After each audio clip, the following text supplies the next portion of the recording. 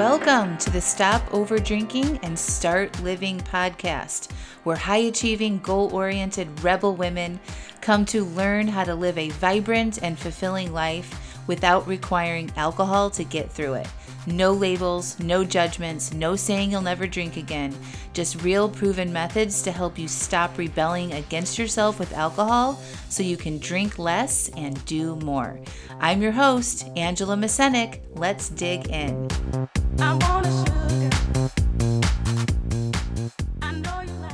Welcome to episode number 244, Better, Not Easier.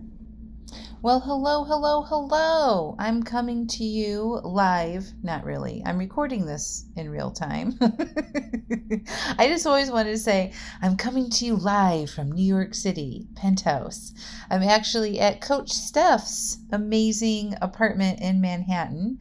I was actually supposed to come up here on Saturday, and we just had terrible storms, lightning storms in Raleigh and in Manhattan.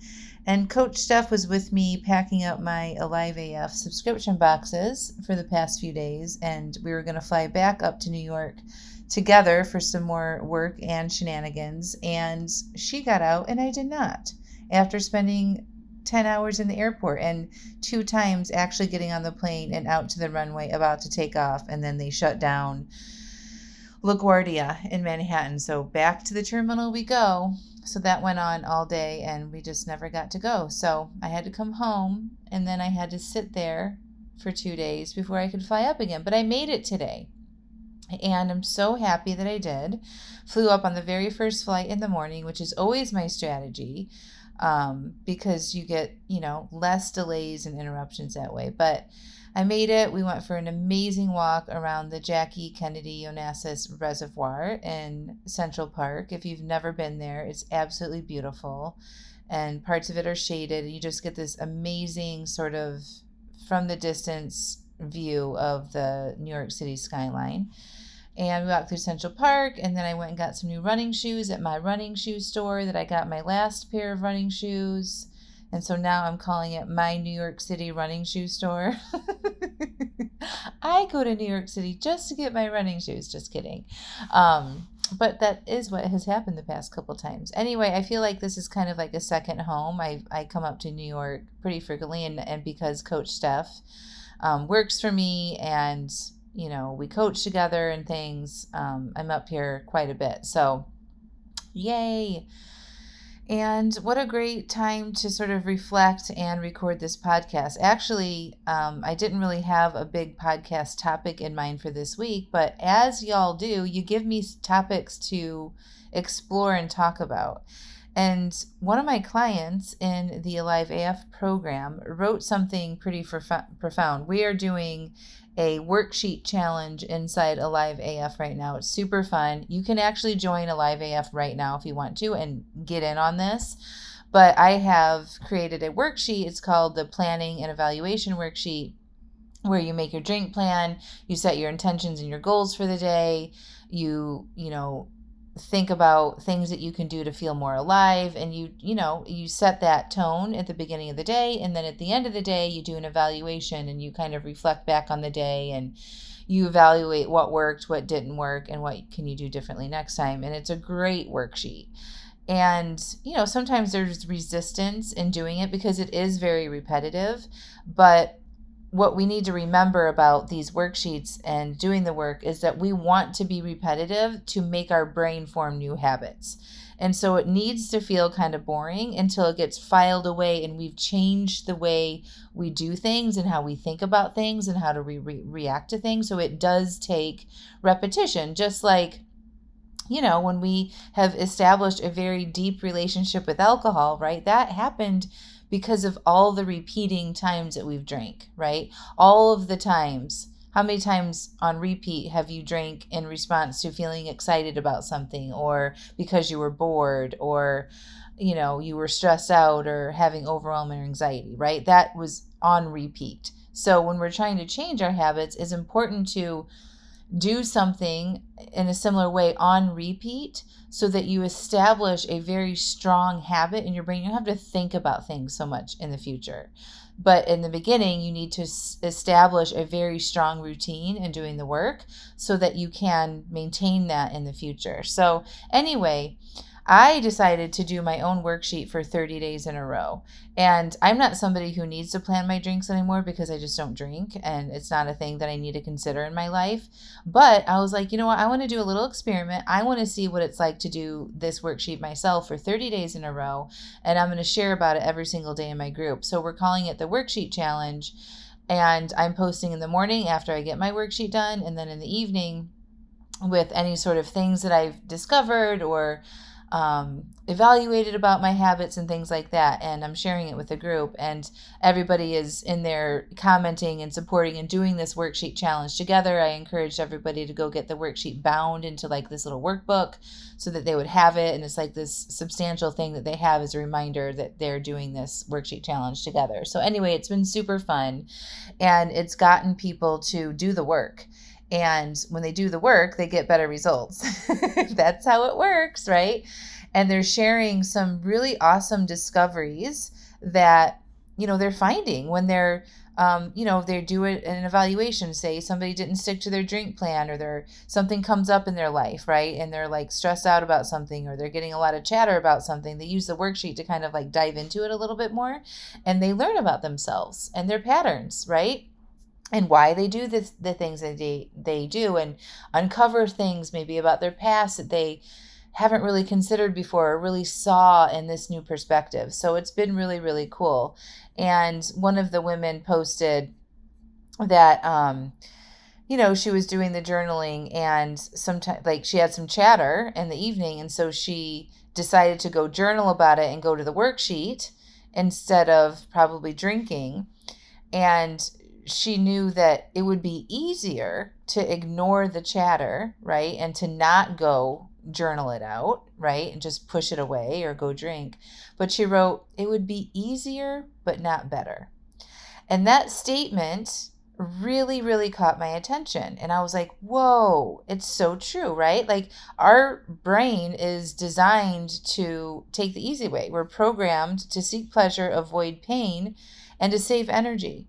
So of course we're literally looking for the easy way out all the time, because that's just how we've been programmed, and how we've evolved as a species for survival. Okay, so I did a podcast on this years ago, and once you kind of see this play out in real time with yourself, like one time, the story that I talked about in a podcast years ago, I can't remember what the title was, maybe you're familiar with it, but I was I wanted to invite a family over for dinner. And then I thought it would be easier if I make the dinner earlier. And I sort of like I was trying to think about a way I could make this dinner the best way possible. And then I went through 3 iterations of it. It was like I was going to have them over, and then I was going to take them dinner. And then it was like, oh, I can just drop off dinner. Like it became this very thing. And I just watched myself play out all the scenarios in which it was easier and less painful for me to undertake this thing. And I thought it was so fascinating how I witnessed my mind try to take the easiest, less painful way out of something. And once you kind of see that about yourself, and you observe yourself in these kind of patterns, being just your regular human self, like there's nothing wrong about doing that, right? Like a lot of times we want to try to save time, cut corners, and not suffer, right? That's also why we want to get fast results, because we don't want to have to do work for a long time, right? But this comment that she wrote this morning is really the subject of this podcast. It's easier, but it's not better, right? So it's easier in the moment always to ignore what's going on in your mind and for yourself emotionally, right? But it's not better, because that's not helping you see your patterns and get to know yourself and give yourself a chance to be heard and validated and listened to. And when we ignore ourselves and we ignore that low hum chatter or that low hum anxiety, or you just, that feeling where you just feel like something's off and you can't quite put your finger on it, until you actually stop and pause and you ask yourself, like, what's wrong? Like, what's going on for you today? Or you start journaling on that or writing about it or talking about it. It just kind of stays with you, right? And then at the end of the day, because that doesn't feel good to ignore yourself, we escape because we want to shut down the chatter. We want to calm our minds. We want to calm our nervous system. And so then we drink, right? So of course it's easier to just ignore it in that moment that it's happening, but it's not better, right? And we're looking for a higher quality of life with this work. We don't want to ignore ourselves anymore, because that's why so many of us are here in this space. When people overdrink, especially women, and men too, but I, predominantly work with women. The reason why most of us are here is because we have not given ourselves the attention that we deserve. We put everybody else's needs first, and we ignore our own needs and what is good for us for the sake of making other people happy. And that's how our society has programmed us to behave. That's what we're taught as children. We're taught not to be selfish, right? So heaven forbid we take 5 minutes and check in with ourselves and asking ourselves what is wrong and what do we need and what's going on and what, how can we help, right, for ourselves. And so what this woman was basically saying, it'd be easier to just ignore it and keep moving on with the day. But what's better is stopping and kind of like getting curious about what that chatter was about. So you can actually address it in a healthy way instead of needing to escape it later when you're just so tired and exhausted from ignoring yourself and doing all the other things for all the other people that were like, screw it, I'm going to have a glass of wine or 4, right? So I just loved this so much. I really kind of want to make a sign for it or something, right? Easier is not better. And I want you guys to remember that. It's easy to ignore yourself. It's easy to pour a glass of wine when your mind thinks, ooh, a glass of wine would be nice right now. It's easy to do your old patterns and habits because that's what you've programmed yourself to do. But it doesn't mean that it's good or it's better than listening to yourself, pausing, allowing your feelings to come up, breathing through that, going and journaling, asking for support, writing down your thoughts, being intentional, doing the worksheets, getting coached, pausing, telling people no. All of that stuff takes work and time, okay? And I would argue this whole easier is not better thing, even to like the quality of the food that you eat, to the quality of the clothes that you buy, right? Like just because you can get something fast and cheap now does not mean that it's better. Right? Like something homemade or handcrafted, and somebody who's taken the time to do something and make it a quality item is going to cost you more money, and it's going to take longer to get, and it's always better, right? So your own development, your own desire to change your relationship with alcohol or do any kind of self-improvement that you're working on, easier is not better. Okay? Anybody that promises fast results needs to like be like, ooh, that's just kind of like brain trickery, right? I say you should at least give this work 3 solid months of doing the work. And really it took me 6 months of regular, consistent work to permanently change my relationship with alcohol. And sometimes it takes people longer than that. It just depends on their circumstances, what they have going on in their lives, how long they've been doing their habits, all of that. But you got to give yourself some time. You think about how long you've been over drinking. How long have you been ignoring yourself and putting other people's needs before your own? Decades. Most of my clients are, mid 40s to mid 60s. So for most of their adult life, right, they have been doing things for other people and ignoring their own needs and wants and desires. And to unravel that and to start listening to yourself and to undoing some of those behaviors and saying no to things takes time and patience and extra love and compassion for yourself, in which everybody deserves. Okay. If you want to make real changes with your relationship with alcohol, it takes work from the inside out. and it's definitely not easy. It can be once you start developing these routines like we're doing in the worksheet challenge. Once you get some momentum going, it can kind of really come together in a fast way, but it takes some work in the beginning to do that. So anyway, I just thought that was brilliant. Thank you for sharing that, my dear Alive AF member. And if you want some of that amazing wisdom and want to be a part of a community that is sharing these insights and revelations and obstacles and all the coaching and support that comes with that, you should absolutely join Alive AF. The time to do it is when you're struggling, okay? And I'm here for you. I want to support you. I want to coach you so that you can start living the life the way you're meant to live it. All right, my friends, we will talk to you next week. And thank you so much for listening every week. I really do appreciate your commitment to this podcast, commitment to this work, and I appreciate the commitment that you have to yourself to change the relationship with alcohol. And I appreciate you being here and giving me your time every week. All right, my friends, talk to you soon.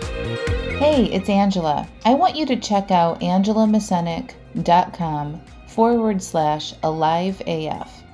You know what it's like to have a desire to cut back on your drinking, right? You start to read books, listen to podcasts, try things, but you might not be able to yet put all the pieces and suggestions together in a way that actually makes sense and works for you. You might struggle with beating yourself up after an overdrink. You might get frustrated with yourself when you take 2 steps forward and then another 2 steps back, and get overwhelmed with what's right and wrong about your relationship with alcohol.